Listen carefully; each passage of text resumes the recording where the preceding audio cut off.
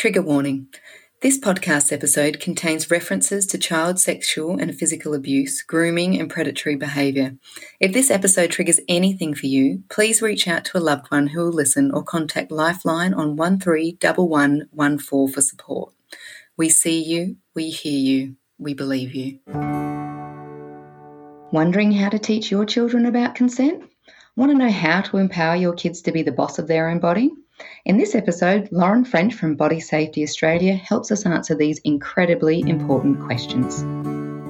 Welcome to Raising Wildlings, a podcast about parenting, alternative education, and stepping into the wilderness, however that looks, with your family. Each week, we'll be interviewing experts that truly inspire us to answer your parenting and education questions. We'll also be sharing stories from some incredible families that took the leap and are taking the road less travelled. We're your hosts, Vicky and Nikki from Wildlings Forest School. Pop in your headphones, settle in, and join us on this next adventure. Hello and welcome to the Raising Wildlings podcast. I'm your host, Nikki Farrell. Now, consent is a pretty hot topic at the moment. What with the Me Too movement, Harvey Weinstein, and most recently our local unhero, footballer Jarryd Haynes, and the government's most recent consent ad that was torn to shreds so badly that Clementine Ford and friends decided to create a much improved version, it seems that consent somehow can still be really confusing for some people.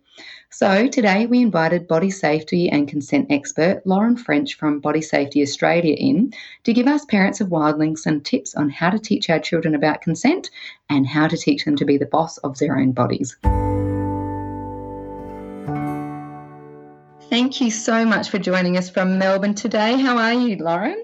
No, thank you so much for having me. I am good. It is a dreary, rainy day here in Melbourne, so I'm kind of in my very warm office right now enjoying that. Well, I won't rub it in, but it's been about 27 degrees and I'm still in a dress today. So. Oh, I'm so sad. It is really stunning some days to me, the vast differences we get weather-wise in this country. Oh, well, I grew up in Darwin in the Northern Territory, so Melbourne is crazy to me. It absolutely makes no sense. Way off topic to start with, but how on earth did you go from Darwin to Melbourne? So I grew up in Darwin. I came to Melbourne to study at university. So we have sort of one uni in Darwin at the time, and it didn't offer the course that I was after. So I came and moved to Melbourne. And I must admit, a lot of people my age and in my year level, we all kind of wanted to move away from Darwin just to experience this like big city life type thing that people kept talking about, I used to joke to people when I moved to Melbourne, but, Darwin, we didn't have a Myer or a David Jones and we didn't have trams and there wasn't the train unless you get in the Gant, the big one, and that seemed insane. So, it's a very different life. So a lot of people kind of want to go experience something else. It's like life in a big city, but I must admit the call to the territory is a very loud call and it's hard to not want to go back all the time. I grew up in South Australia and I have to say I miss those vast expanses and the blue skies, but the greenery here is pretty stunning. I'd imagine so. So, first of all, to get us started, can you tell us a little bit about what Body Safety Australia is and its aims and your role there, what it is that you do? Yeah, of course. So Body Safety Australia, we're a non-for-profit organisation based in Melbourne, but we do work all across Australia, focusing on preventing child sexual abuse through education. So we're a primary prevention organisation. So I am one of the lead senior educators that works with littlies from 3 years old all the way up to year 12 students, doing abuse prevention, doing consent work, doing respectful relationships education, depending on what cohort and what school I'm in. And I also work with parents and teachers. So we do PDs with teachers around helping them with their daily practice and how it works in a school setting in a classroom. And then we also do work with parents around how this works at home and what is the family role in protecting children and teaching about consent. Best practice is whole community approach to prevention education. And so that means I don't just come and work with the kids because that's great, but I actually want to make sure those kids are protected and have that education consistently throughout their life. I'm not going to be in their life consistently forever. So I'd like, the people that are in their lives to be as educated and informed and confident in how to put these things into practice with their kids. we always talk about that it takes a village to raise kids, which, truth. It takes a village to protect them as well. And, you know, I think it's so important we talk, communicate and educate everyone in our village to help protect our children. I love that. That's everything. It's in our entire focus as well, as helping find this village that seems non-existent at times in those hardest times. But like you said, we can't do this without the whole community being educated about it. And on that, what brought you to such a role? Yeah, so I have a psychology background and a master's in sexology with a specialisation in sexuality education. So I'm also a clinical sexologist. And I was sort of in Melbourne at the time looking into education stuff. I'm really big on education. You know, I think it's a real cure for a lot of things. And I stumbled across Body Safety and I managed to volunteer with them for a little while.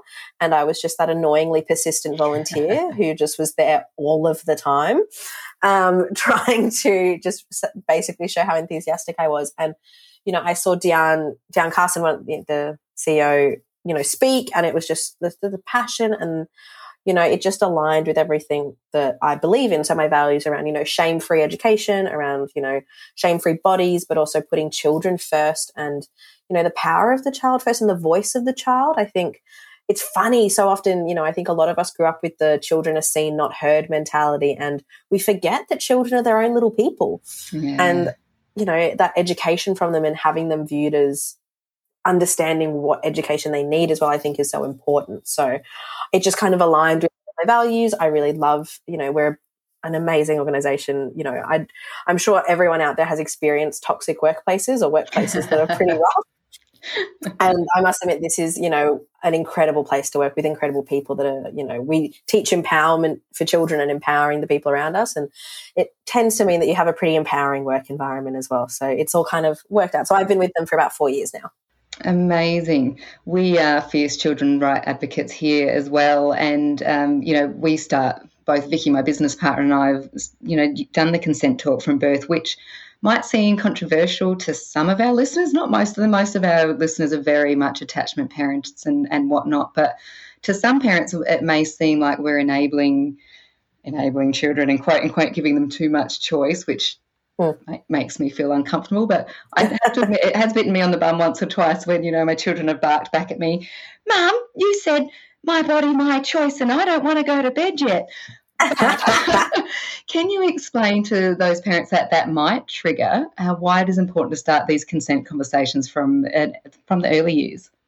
Oh, of course. And I think as well, I want to be really clear when we talk about consent, I think for adults, so many of us just really go straight to sex and sexual consent. Mm-hmm. Obviously a huge topic at the moment, huge thing I teach. But when I'm teaching 5-year-olds about consent, it's not about sex, it's about a hug. Or it's about, you know, like holding hands. It's about, you know, we give consent for our bodies every single day. So why are we just thinking about it in a sexual context? So when we're teaching it, of course it makes sense we teach it with small children, because small children also have bodies that then can be shared or not shared. And, you know, the biggest thing about importance is if your children grow up in a world, let's say, where every adult around them, everybody around them always asks before touching their body. Yeah, always, every single time. And all of a sudden, somebody comes into their life and isn't doing that. Is that going to be a really big red flag for that child and that village? It would be shocking to them. Wouldn't it be nice Huge. If that was shocking for them? Exactly. And so then, you know, when we're looking at, you know, preventing childhood sexual abuse, it's such a huge reason and, you know, easy foundation to have that makes our jobs as the village to watch out and keep children safe. It makes our job easier. Yeah. Because actually children are more likely to come and talk to you about things early on when they're starting to feel uncomfortable with an adult, with another person. And so you're able to, you know, catch things. While if you grow up in a family where, you know, you have to show respect by hugging and kissing and touching everyone, even if you're uncomfortable with that, what does that then build up a foundation of? Because we're building that children, you know, have to ignore what their gut early warning signs are telling them. They have to not come and tell you when they feel uncomfortable, and they have to, and there's fear that if they don't touch other people's bodies, they then get in trouble. Yeah, and isn't that the thing? It's ignoring that intuition and it's pleasing other people before listening to our own feelings. And that's, I think, the crux of things is I might feel uncomfortable, but I don't want to upset you. the people pleaser in our children. And that gets taught to kids so young. And then I teach them in teenage years where they're telling me that they can't say no to their boyfriend or their partner or to whatever because they don't want to, be rude or not liked, or, there's this idea we can't say no to things. And then that leads into very problematic behavior as we get older.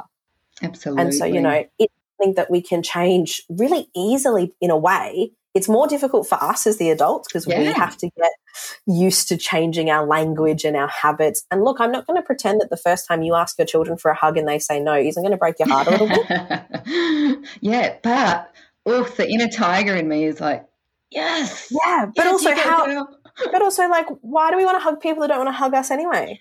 Exactly. And how beautiful is it then when our children do come up and ask us for hugs and want to hug us? And also, come on, at some point in our lives, it's not cool to hug your children in front of school and they don't really want to do that. So again, when we talk about putting children's voices first, we need to listen to children and give them the option to tell us yes or no.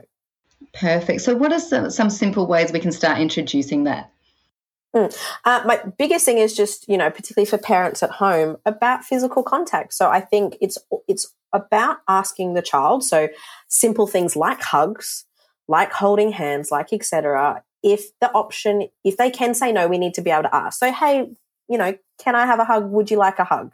Instead of saying things like, come give mum a hug, come give me a hug, because that's like demanding and statements. And this is the thing, the hug is not malicious or anything. It's that we want them to understand that they can say no.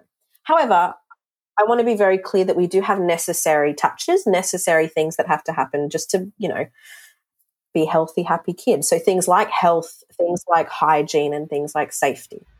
Perfect. But if you're doing a necessary touch, you can't then ask. I can't ask a child, do you want to hold my hand to cross the road? Unless they can tell me no. Because I don't want them to have to do that. So instead of me asking, I'll say, hey, we're going to hold hands now to cross the road because remember, we have to be safe with cars. And it's so simple, those neurolinguistics, just that tiny twist on things. And it's just, like you said, children are human beings and they're not stupid. If you tell them that we're holding hands to cross the road, other than those really smidge of time in those early toddler years when they don't understand the risk and there might be that little demand, and that doesn't matter what they're doing at that age, that you can still ask you can still explain the reasons behind the action that you're doing.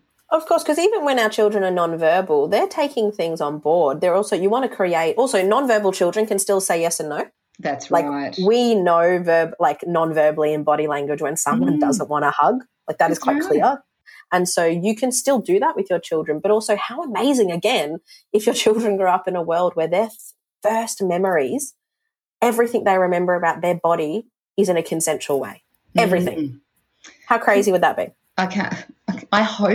I would love to think that by my kids, my grandkids, because it's not far away, but, so much has changed since even my parents. It's been huge amount of change even in the consent and the, like you said, the children being seen and not heard and so on. But can we talk tickling? It's a huge trigger for me.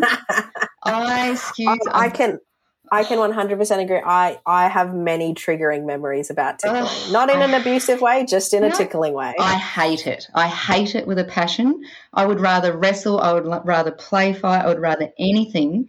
Tickling makes me want to wee my pants and cry. It is not something that I enjoy. Yep. And yet it's still seen as a fun bonding activity for many parents. And I'm going to genderize a little bit here. It does seem to be more popular with the, the father figures. What can we do other than tickle? Well, first of all, can you listen to people when they say no when they tickle? Yeah. And this is my thing as well, though, when I talk about modelling consent, yes, ask for hugs, but also if you don't want to be tickled and your child is tickling you, let them know. It's also your body. You're allowed to tell your child, hey, actually, I don't want to play tickling today. I want to do wrestling. I want to do a dance party with you instead. I want to, I want to play, with these balls. I want to do, anything else. Anything. Look, I'm not a tickling person either, but it's also you want your children to know that actually everyone's body is different. And just because they might like tickling doesn't mean somebody else likes tickling. Yeah. And that's okay. You're allowed to still be friends and family and love each other, and you both don't have to want to tickle each other. My kids are really good. So I've got that firm boundary in my body, my choice. I don't like tickling, but I'll wrestle you. That's the exchange. But I still see other family members, and I've had to step in and say, I can hear him really clearly saying he doesn't like it and he'd like you to stop. Oh, I'm just having a bit of fun. I can hear him saying very clearly he wants you to stop. He's not having fun anymore. Are you having fun? No. How do we break that cycle? Well, look, we have to, again, as you talked about earlier, acknowledge this is a generational change. And to do any of this work, any body safety work, any consent work, we're doing generational change. We're not talking the way our parents probably did, or their parents, our grandparents, etc. So we're having to acknowledge that this is big change for most people. And that takes a little bit of time. However, I also don't think, because I've met some parents who tell me, for the grandparents, they're like, oh, but, they're set in their ways, we can't change them. I think that's not giving anyone enough credit. No. Of course they can learn. Of course they can do that. But it's how do we go about saying it, and how do we help educate? Because, when we want to say you have to ask your kids for hugs, yes, amazing, consent. Their family also has to ask them for hugs. The people around them, we want to make sure children know that their close family and friends actually have to respect their body as well, not just random people they haven't met. Particularly, on a serious note, when we talk about childhood sexual abuse, 89% of the time perpetrators are known to the family, child and community. Yeah, and so when we look at that, it's really important that we make sure that we're emphasizing being advocates for our children and actually stepping in, yes, when our children say no and it's not respected, and making sure, one, your child knows you're always going to stand up for them in that room, even against family, because that's super powerful. I've been told by too many survivors that they had to kiss and hug their perpetrator in front of their family, and that was really normalized. Yeah. And how amazing if we can just, and yes, it might be uncomfortable for you as the adult, but is that not our job? Is that not our job? And is that standing up for them if you're showing potentially that groomer that you're aware of these kind of tactics as well, that potentially this isn't a child that you should be preying upon? Perpetrators are unfortunately not stupid, and they do target and look for vulnerabilities, spaces in a child or a family or a community's life where they can fulfill a role and a space. And so we need to be really clear in our village, in our community, how educated we are on these topics, how much we are seeing, because perpetrators do not go for families they don't think are vulnerable. And if we can project that we're not a vulnerable family, then that, again, is keeping our children that little bit safer. But also, when you do have the conversations and you are the advocate, also remember in your brain that they probably aren't educated in this space either. Yeah. And so then, we don't have to, necessarily yell or, be like, you're doing the wrong thing, you've done the wrong thing my whole life, even if they have. It might not be the time, but, it's taking them aside and saying, hey, what, and telling them why. I think the whys behind things get lost. It's like, I want you to ask for hugs, not for just because. I want you to do it because we're setting up a foundation of respect and consent with their body that is going to help prevent abuse and help get them to have respectful relationships in their future. That's the why. How can you argue that? Well, you can't. But if you don't tell the why and you just tell grandma that grandma has to ask for a hug, grandma sometimes grandma hears sometimes that their child doesn't love them anymore. Yeah, trigger. I don't know how that, but it does. So it's not about just saying, no, don't do that. It's saying, actually, we're not doing that anymore because of this, and we'd love it because you're part of my child's village. You are here helping me protect my child. I want you to be on board with this because it's so important. We often find too that if we've given the family the heads up and then we give the children the choice, they'll quite often go in for the hug if they know there's a choice. But if someone comes in wanting to squeeze cheeks and there's no, would you like to say, would you like a handshake or a hug? Is the worst. Isn't it? Or the nuggie, the hair rub. But that's the thing, choice. And, there are always going to be some kids and just some people that don't like hugs. That's okay. Yeah. Maybe they're high-fiving people, maybe they're waving people. And, I come from a, very large family. Respect is very important for me. So, but I don't think I have to show respect to my elders or any of that just by touching them with my body. Like, I can still be respectful in language, in manners, in acknowledgement without me having to physically touch anyone. Absolutely. And even in this time of COVID, I feel like there's still a lot of pressure to hug and kiss. And I think, like you said, those poor people that aren't huggers. My husband's a non-hugger. And there's still people going in for the big smooch. 100%. It's like COVID's a great excuse to put in some more intense consent education and behaviours. I need to buy him a T-shirt that says "Not a hugger." That'd be a good one. Nice and loud for everyone. Yeah, that's it. Everyone in the back. Now, on a bit more serious note, we know that every parent's nightmare is finding out that their child has been sexually abused or worse. Yet it still seems that many parents are really hesitant to have that chat with children about body safety, and it seems that they're often afraid of, quote unquote, bursting their innocence bubble or whatnot. So could you talk to us about some of the myths around having the body safety chats with young children? And do you have any tips on the kinds of ways we can introduce these topics without putting the fear up our children about meeting new people and, stranger danger? Yeah. First thing, stranger danger is not a thing. Let's get rid of that language entirely because look, but I want to be very clear. Of course, I'm not saying strangers never harm children. Of course they do. But for most parents and most people in the world, we put stranger danger up on the highest of pedestals. It's the biggest threat. And there's a couple of reasons this happens. One is that it's a lot easier to have that as the threat, because how much harder is it when I tell parents that the biggest threat to their children are their close family and friends? Yeah. Ugh. That's so hard to actually take in. But when you think about it, how much access do strangers have to small children? These days, we know the stats. Children are supervised the most they've ever been supervised in any generation ever before. Exactly. So, when you look at it realistically, it's strangers, of course, aren't going to be the biggest perpetrators. However, when a child is abducted or a stranger is in play, it's on every media outlet ever. It's everywhere because, of course, it is. We're trying to find a child. We need all the eyes. However, you won't hear about the 20 court cases happening this week because, one, they're probably trying to keep the identity and the family safe. So they're not going to show you who that is. Legally in Australia, they're not allowed to send cameras and journalists and stuff into a child sexual abuse case happening with a child because we need to protect that child. But because of that, a lot of families don't hear about it, don't think it's such a big deal, assume the stranger is their biggest threat because everyone's heard of one child that's been abducted somewhere.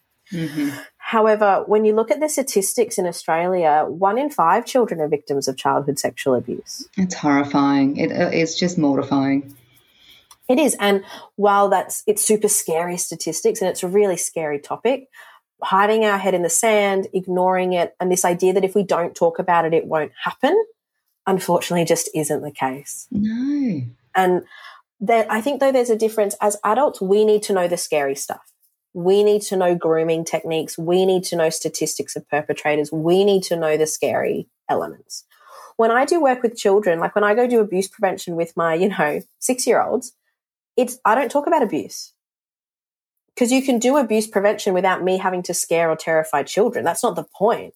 I want children to be empowered around their body. I want them to have language around being able to say yes and no to things. I want them to understand who is safe in their lives. I want them to know all the correct anatomical names for all of their body parts. Yes. Because that is huge in prevention education. I want to give children skills, confidence, and language, but it is not the child's job to protect themselves from abuse. So why do they need to know about abuse? Perfect. I love that. I really do. It's not that parents need to sit their kids down and we need to have a big conversation about abuse. It's we need to have conversations with our children around bodily autonomy, consent, empowerment, their bodies, the names of their bodies, all these sort of bits and pieces. But as adults, you need to have conversations with the other adults in your village around the scarier stuff, around the statistics. What does grooming look like? Because if everyone knows what grooming looks like, it's much easier to pick and we pick it up a lot quicker. People can't see me doing this, but there's a big Hail Mary happening at the back. And I was like, yes, please. So what can that look like from parents to our young children? So little things, obviously, of, asking for hugs, setting up that their body is theirs, giving them choice and opportunity, letting them know it's okay to say no to things about their body if they feel uncomfortable. The biggest thing, though, is learning what their early warning signs are for being scared. Scared is a huge emotion for children. And all children have different language around what scared feels like. Because most people, it's going to be something to do with their heart, something in their tummy, and something in their body and their breath. But the words children use, particularly small children, will vary. I've had children tell me they've got butterflies in tummies when they're scared. I have others tell me they've got stones in their tummy, or that they're going to be sick. They get vomity when they're scared. Like, know what your child's scared words are, because those are the words they're most likely to use around abuse or around unsafe behaviour.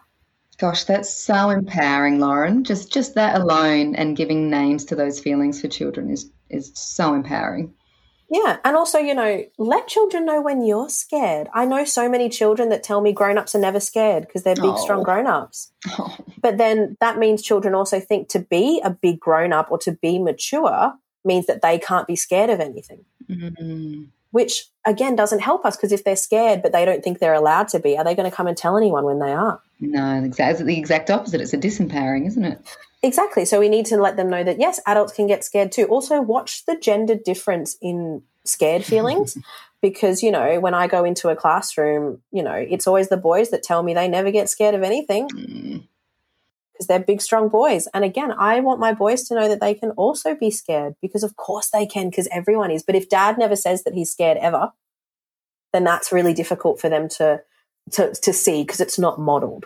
Yeah, again, gosh, I know toxic masculinity is everywhere throughout media at the moment, but, and, and life and just everywhere. Patriarchy, don't get us started. But it is so important for them to see that. And I have this conversation again with my poor husband. He gets brought up a lot in these conversations about that, we need to see that, you may not be scared, but you need to be able to validate that was scary, and that it is okay to feel scared. We had a huge storm come through last night and terrified the kids, and we had to have that conversation of, that was scary. How are you feeling? What does that feel like? Do you feel safe? Blah, blah, blah. But, yeah, it's a constant conversation, isn't it? Oh, 100%. And also, letting them know that things don't always have to, as well, be scary for them to be scared. Ooh, because, yes, a bear is scary, so you see a bear and you're probably going to be scared. But if I get all my early warning signs and I'm just sitting on the couch with my uncle, I could still be scared, even though sitting on a couch isn't scary. Yeah, that's super important. So actually, watch our language. If our child says, I was scared today, we don't need to ask what was scary. We can say, what happened when you felt scared? Oh, semantics. Those little semantics, but it makes a big difference. It really does. And it's those open-ended questions too, isn't it? It's what happened? What happened to make you feel that way, rather than, beautiful. Clever. This is why we have these talks, people. And that, it's little things like I've heard so many people tell me about fight or flight responses. Yes. But actually normalizing freeze response, the fact that our body's most likely response to sexual abuse, to trauma, a lot of the time is to freeze and shut down.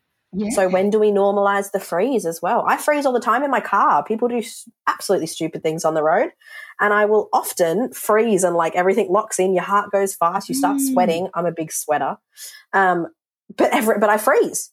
Yeah, same. My go-to is freeze, and even my youngest, who looks like he's in flight, will be screaming, eyes panicking, but he freezes. So it's the same thing. Yeah. And normalizing that's normal, and that actually they don't get to choose that. We don't pick that. Your body picks for you. Mm-hmm. And what can we do when we feel that? Yeah. And, because I don't want, particularly, again, there can be a gender difference. Sometimes my little boys, when they hear fight or flight, they tell me, well, I'm always going to fight. But then what happens when their body freezes, but they thought they had to fight? Are they going to tell anyone? I know, it's really hard. It does. But this is why we need to have like you said, not once are we talking to those kids about abuse. We're talking about what to do when we feel that way. What are the things, how did you feel? What are the things that made you feel that way? And also we're talking prevention. So I'm not talking about us as adults stepping in when abuse is already happening. Grooming takes time. I want us to step in early when children are very good at knowing when they don't feel safe, when they are scared. They are very good at that. It's just we're not always good as the adults at hearing and listening and actually changing that environment for those children. Oh, gosh, that's so true. So true. Let's talk stats.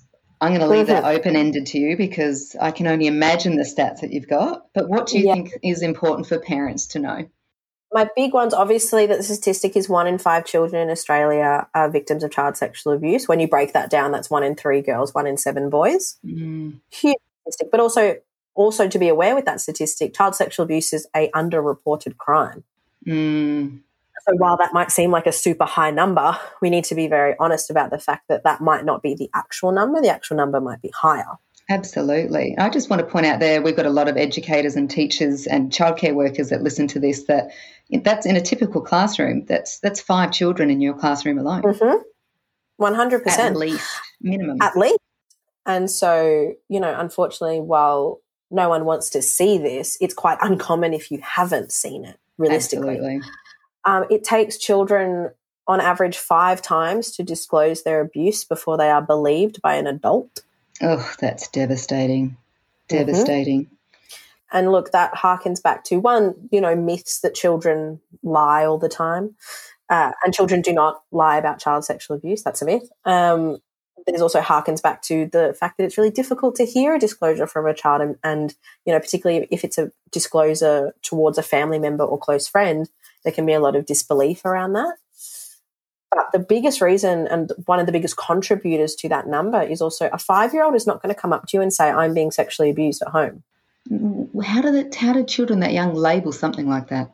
They don't, so they're going to use whatever language they have around their body. And if the only word for vulva they have is cookie, that's what they're going to use. And as an adult, you're not going to hear it. I've heard horrifying stories from teachers that it's taken weeks and months of children explaining what is happening but not clicking because they're using the wrong terms for their anatomy.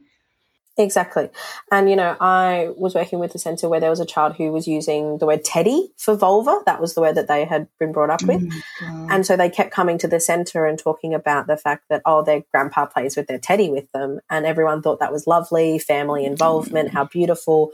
And it took weeks and weeks to actually work out that that child had been consistently disclosing abuse, but the adults just hadn't heard it. And this is, I can say, as a teacher, quite common. And I can only imagine the stories you've heard. So, that's the big kind of statistics that come to me. Obviously, that 89% of cases are perpetrated by known offenders, so we need to really move away from that stranger danger myth. Also about the fact of who makes up our perpetrators. A huge percentage are male relatives, and perpetrating child sexual abuse as a whole is a gendered crime. So, 95% of all perpetrators of child sexual abuse are male. However, this doesn't mean 95% of men are perpetrators. It means I need my dads, talking to uncles, talking to grandpas, because this is where the conversation needs to be.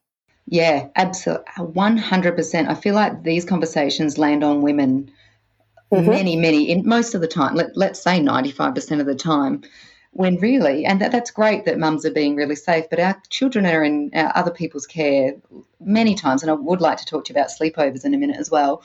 It's a conversation our fathers and grandfathers and uncles need to be having, and again, will help prevent those grooming. 100%. But also, I also want to give a shout out to all the male relatives in all our children's village. Sometimes they can be fearful that they will be labelled as a perpetrator for having or stepping into these spaces. So as the females in the village, we need to open our arms to them. We need to say, yes, come in, let's talk, educate, and please, because they can then go and take that information into male-dominated spaces where, unfortunately, the perpetrators are going to be, meaning that they can get to those spaces us as women don't always get to. Yeah, so powerful. Let's talk about sleepovers. If we do them, and I'll question it like that, actually, or not. Of course. And what are some of the ways we can keep children safe at them? Or even let's nail it. Would you recommend them? Oh, look, see, it's one of those things I don't like to tell people exactly what to do to an extent. In certain areas I do. Sleepovers are one of them. Yeah, look.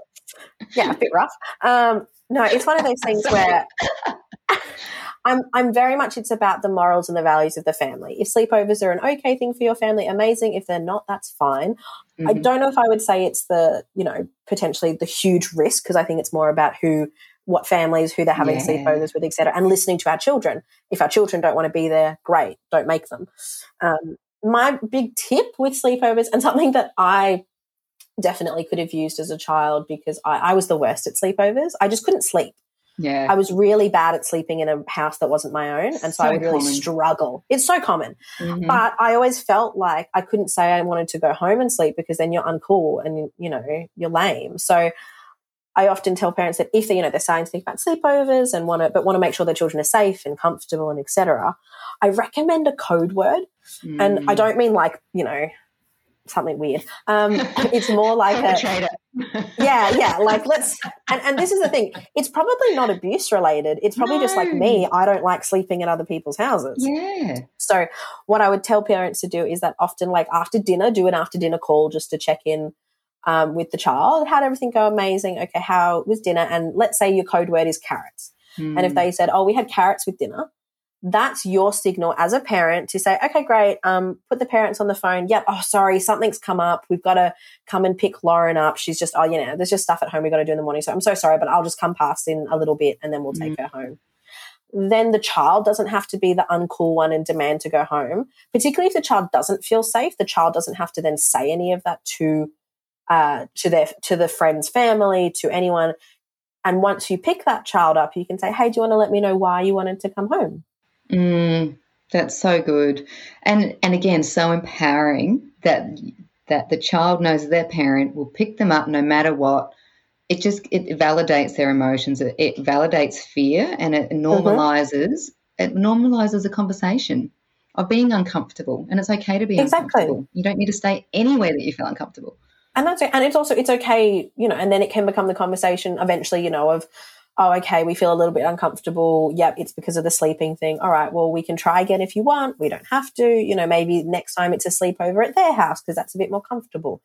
But I think having open conversations with the parents of the other child and the child, and so we have that relationship. You don't have to be best friends with your kids' friends, parents all the time.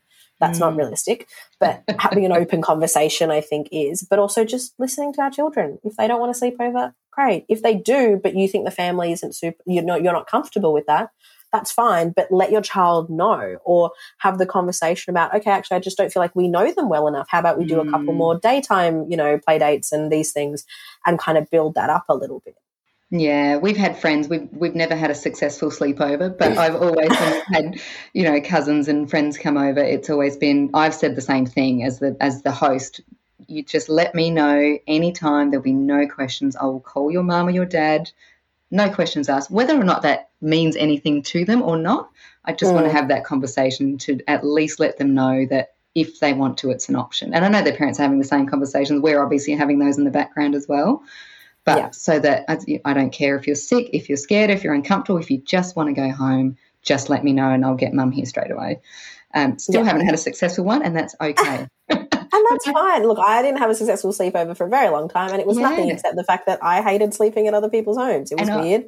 Yeah. And made weird noises, and beds were weird, and etc. Like, it's strange. And I would actually call them successful because the children were empowered to call their parents and go. Oh, exactly. To me, I was such the person to call mum and be like, no, I need you to pick me up. No, I know it's late. No, I need you here now. Just come on. Let's do this. We knew this was going to happen. You should have been here an hour ago. Exactly.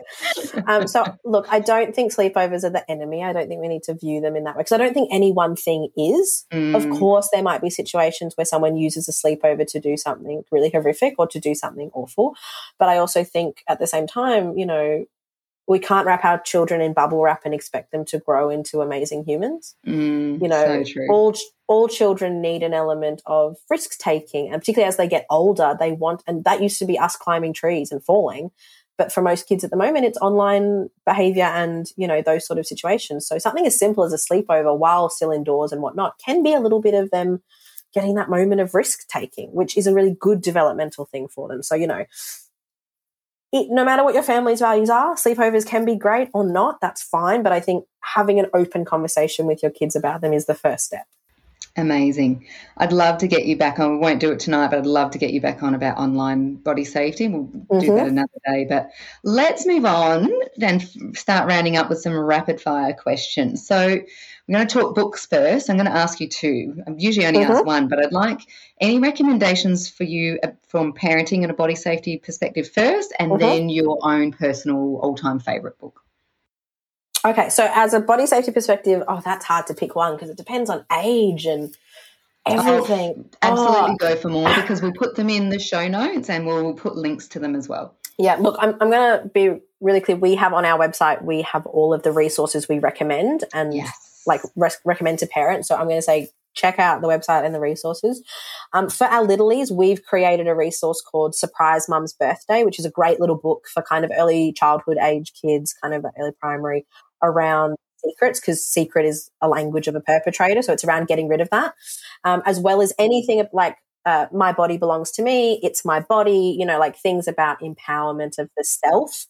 And then as we get older, things like I Won't Said Willow is a really great one. I love both the books. I've got them like behind me. It's like it's like Love Your Body and like Be Your Own Man or something. They're like Jessica Sanders. Yes. She's been on. We've had her on as well. Oh, have you? Oh, she's amazing. Yeah, I love her. I don't think she knows I exist, but I love her. And I would like to collaborate with her one day on things. Who knows? Oh, yes, that would be amazing. I'll put that in the universe. I'm going to link your email. I'm going to link you up. Please do. But those two books I think are really amazing just generally, and then I could probably list 100 more. But those are some really good books about bodily autonomy, the secret issue, as well as just gender norms and getting kind of rid of that. And then also if you can have some general books around for the kids around emotional intelligence. So like just how does emotions feel, to help give them and get them to that point of language around scared, around early warning signs, things like angry and nervous as well. So often we only talk to kids about being happy and like positive emotions, but actually let's talk about when we feel nervous or worried or angry and give those children some language around that. I really like that. You've just given me a good kick up the bum, because I was just going through my bookshelf and going, I reckon I've only got one, maybe two on that. That's a really great idea. Yeah, no, so they're amazing. And then what just my general favourite book? Your favourite book of all time, which I know is really hard. It's like asking who your favourite child is, or what are you currently reading? I'm currently reading. See, I'm a big reader. I hit my 100 books in the year last year. Well done. Which I felt very accomplished with. Thank you. So yes. I'm a very like eclectic reader. I'm very into fantasy, sci-fi. Except I'm currently reading an amazing book called Beauty by Bree Lee, who wrote Eggshell Skull. Oh yes. And it's a great book. Just sort of, I just love it. It's that whole really interesting kind of tension between being a feminist and also trying to, wanting to comply to beauty norms, and it's done in a very easy read kind of way. So I'm currently reading that. I'm really enjoying it. Oh, I've put that one on my list too. I'm at the do I let the pits grow or not phase. We'll see. I might experiment this. And it might be that the pits don't grow, but the legs grow. I mean, my legs are, full. I can't remember last time I shaved my legs, but it's those little things. So I think it's always a funny moment. And to me, it's actually not about anything else but my own self-empowerment. So, that's 100%. Amazing. All right, that's on my list next too. That's awesome. All right, where do you go or what do you do to reset after a tough day in the office? Oh, see, I have many, as I'm sure you can imagine. Child sexual abuse is never a really easy day in the office, I must admit. Because I go to lots of different schools and centres, I go all around Vic. I just was spending 2 weeks in Warrnambool teaching, I kind of go lots of different places. My car is kind of that place. So after, particularly because, I do late workshops, so parent workshops at night and things, so I'll have to drive home. And so I kind of have created this real ritual of putting on loud music in my car and just kind of singing. And at the moment, I'm learning the complete soundtrack to Hamilton, the musical. I believe I'm a rapper. I'm not, but I believe I am. And so after a very hard day and a very rough session or whatever it is, I just get in my car and I just jam out. I try not to think too hard and just let myself have a bit of a, karaoke moment in my car to kind of just get everything out.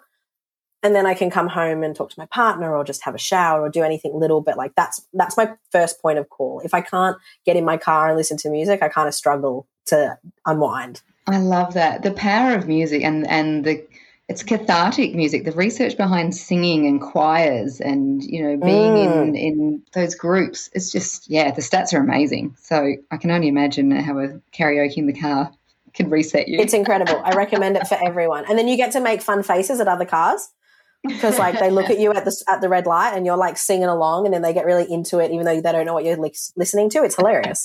It's always, I love seeing a sing along in the car. Better than the nose pickers at least. Mm-hmm.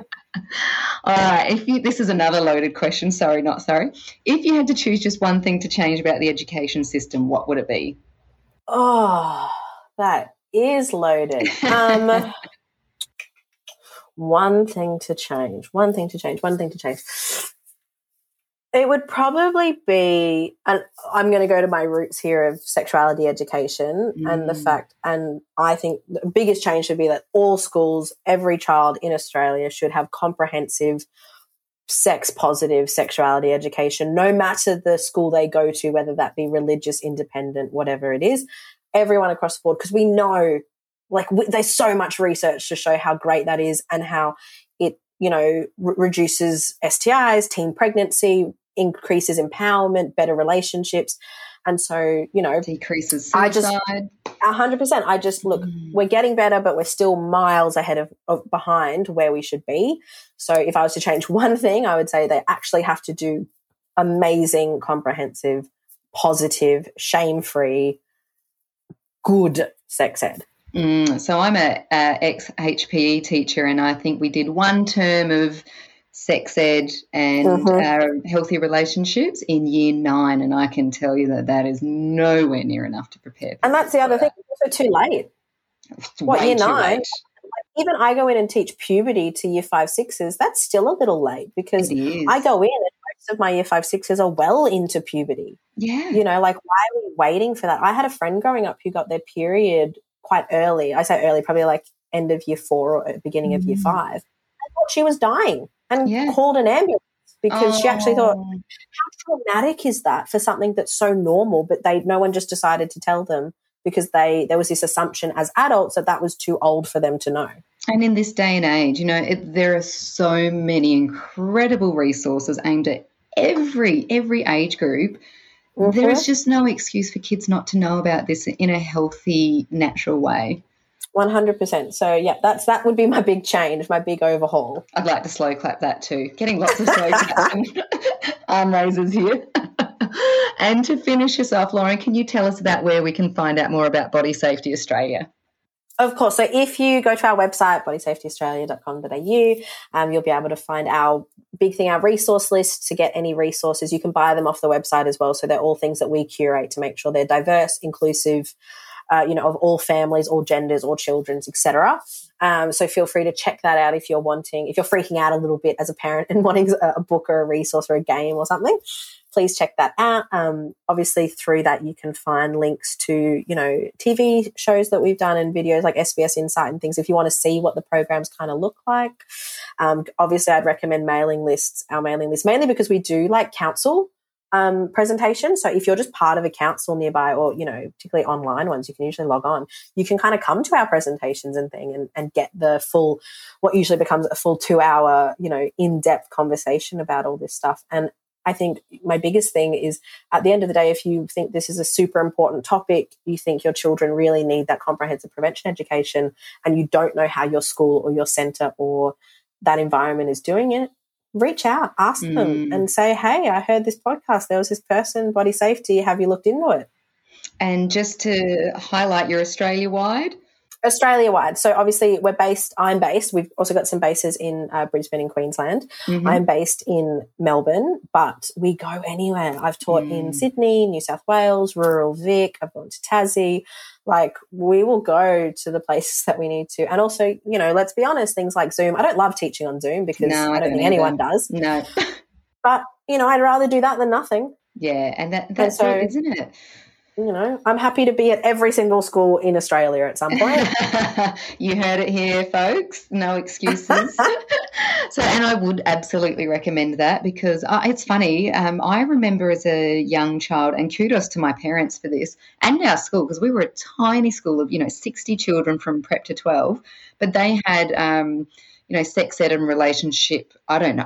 Couldn't even tell you who they were back then, but this was in the 90s, would come out and do those parent workshops in the middle of Una Whoop Whoop nowhere.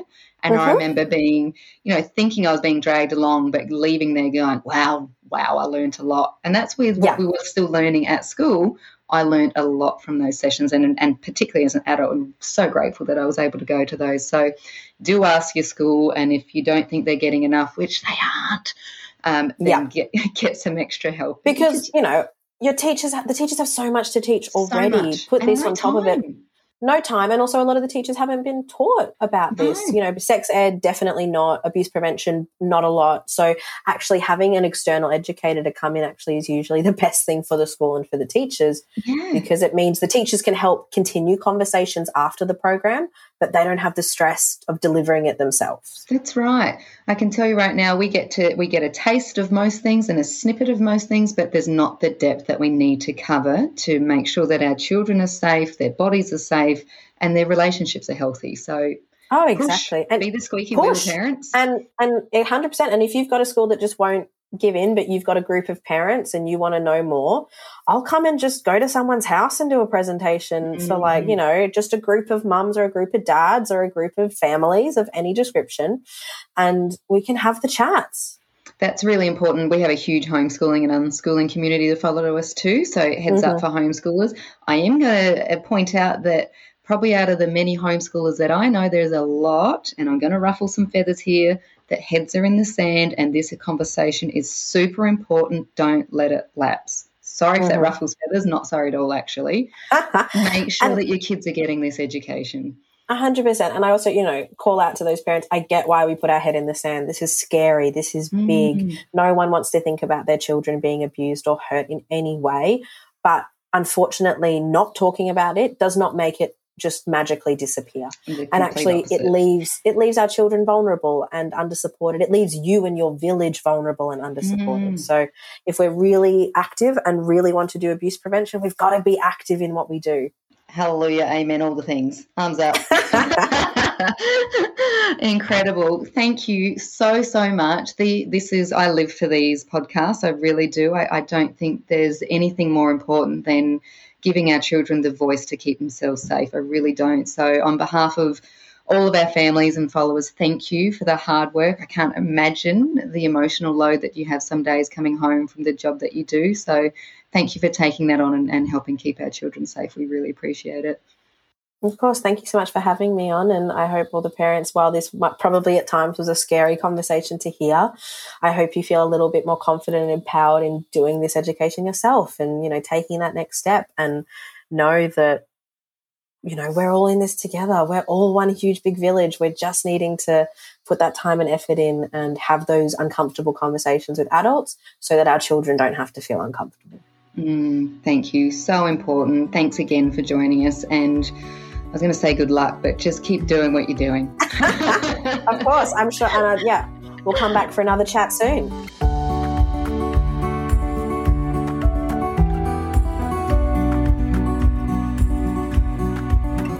Oh, what an important conversation. Honestly, we have been trying to get a consent expert on the podcast ever since we've started, because it's something that we know is just incredibly important and often and just not spoken about enough. If you think that these things couldn't possibly happen in your family, then without sounding like a schmuck, honestly, you're wrong. Some of the hardest days that I've ever had as a teacher have been mandatory reporting days, when a teenager has come to me and reported abuse, and we've then had to go through the motions of reporting that further. Abuse does not care about class or race or how much you love your children. Abuse is prevented by giving children the tools to know when they feel scared or uncomfortable. It's prevented by teaching them the correct names for their genitals. It's prevented by teaching your child that no one has the right to touch their body, even in a loving way, if they don't want them to. It's having these conversations with our children and our village. It's showing perpetrators and letting them know that our children and our village are empowered and educated so that they cannot and will not touch them. So, this is the time where on the podcast where we usually tell you about our downloadables or our own programs, but I want to spend this time this week instead urging you to go to bodysafetyaustralia.com.au right now and to educate yourself and your children. I don't care whether that's sending a video from their website to your parents. Maybe you could buy your nieces and nephews some books from their site, or your own children. Tag your brother in our podcast posts on Instagram or Facebook. Share the pants out of this podcast. Guys, this stuff, I I know I'm harping on about it, but we see it as teachers, and we see it probably more than the community sees it, because we see children every day and we see the signs. And I don't know how else to keep children safe other than doing podcasts like this and sharing them and educating our village. This is the only way that we keep our children safe is through education. So please, let's educate ourselves. Let's share this, buy the books, watch the videos, have the conversations with aunties and uncles and children. It is the only way we'll stay safe. Thank you. Apologies, and again, sorry, not sorry for having such a serious podcast, but once we leave school, where do we learn these things other than on these types of mediums? So thank you if you've made it this far. Until next week, stay wild.